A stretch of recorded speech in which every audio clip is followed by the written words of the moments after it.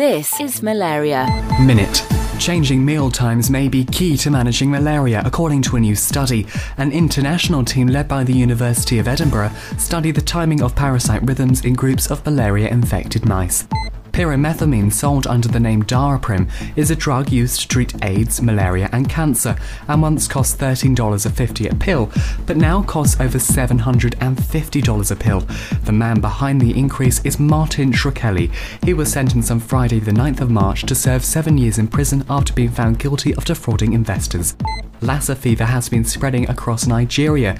The disease replicates in the internal organs and central nervous system, causing its victims to bleed out of every orifice or to go into shock. Its rapid spread has been likened to the Ebola virus.